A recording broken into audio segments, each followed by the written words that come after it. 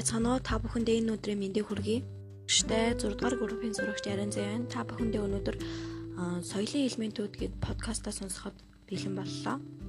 Соёлыг бүрдүүлэх зүйл бол бэлэг тэмдэг, хэл, үнэлэмж, хим хэмжээ, мэдлэг юм аа. Бэлэг тэмдэг нь Германы соёл судлаач Эрист Кассер нь Овг аймагуудын хэл, домог, шашин, урлаг зэрэг соёлын үзэгдлийг судалсны үндсэн дээр соёлын тухай бэлэгдлийн онолыг үндэслэжээ. Бэлэг тэмдэг нь тухайн зүйлийн утгыг дамжуулдаг код юм. Бэлэг тэмдэг нь маш олон янз бөгөөд тухайлбал туг, далбаа, хөгжмийн зэмсэг, аялгау, алга таших, малгай, нөмрөг, замын хөдөлгөөний тэмдэг гэх мэт энэ бүгд нь өөрөнгөс нь тухай утга агуулдаг.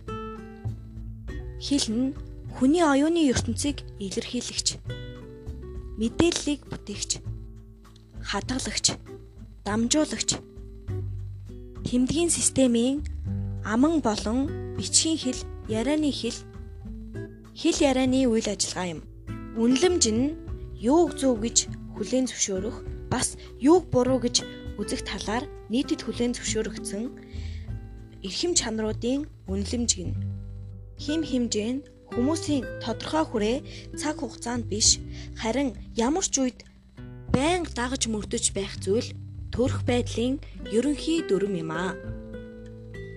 Ёс суртахууны хим хэмжээ нь нийгмийн санс сэтгэлдээ дамжуулж байдаг сайн муу, шудраг бусын шалгуурыг тодорхойлагч ерөнхий дүрм журмыг хэлдэг. Эрх зүйн хим хэмжээ нь хууль болон төрийн бусад их сурвалжид хүлээн зөвшөөрөгдсөн нийтээр дагаж мөрдөх ёстой дүрм журмыг эрх зүйн хим хэмжээ гинэ. Албан ба албан бус хим хэмжээ нь албан ёсны хим хэмжээг төрийн байгууллагаас тогтоодог бол албан бус хим хэмжээг хүмүүсийн нийгмийн дунд аяндаа төлөвшин бий болж хөгжиж идэг. Харин мэдлэг нь соёл бүхэн хүний амьдрах арга угаан төрөлхтүүлсэн устгал болж идэг гэдэг хараа. Мэдлэг мөн.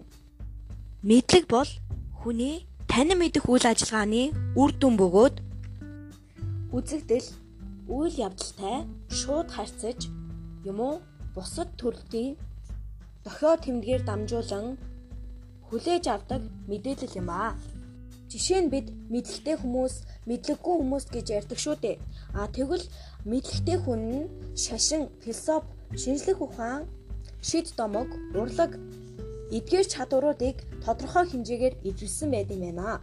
Харин мэдлэггүй хүмүүс нь юугаараа ялгаатай вэ гэхээр ёс зүй, хим хэмжээ, эрх зүйн хим хэмжээг зөрчсөн хүн мэдлэггүй болж харагдсан байна. Мэдлэг гэдэг нь ямар нэгэн зүйлийг цээжилж тогтоохтой гол нь биш. Тухайн хүн өөрөө зөв хандлагатай байна уу, соёлтой болсон байна уу гэдгээр л илэрхийлэгдэх юм аа. За, миний подкастыг анхаарал тавьсан сонсон та бүхэндээ маш их баярлалаа.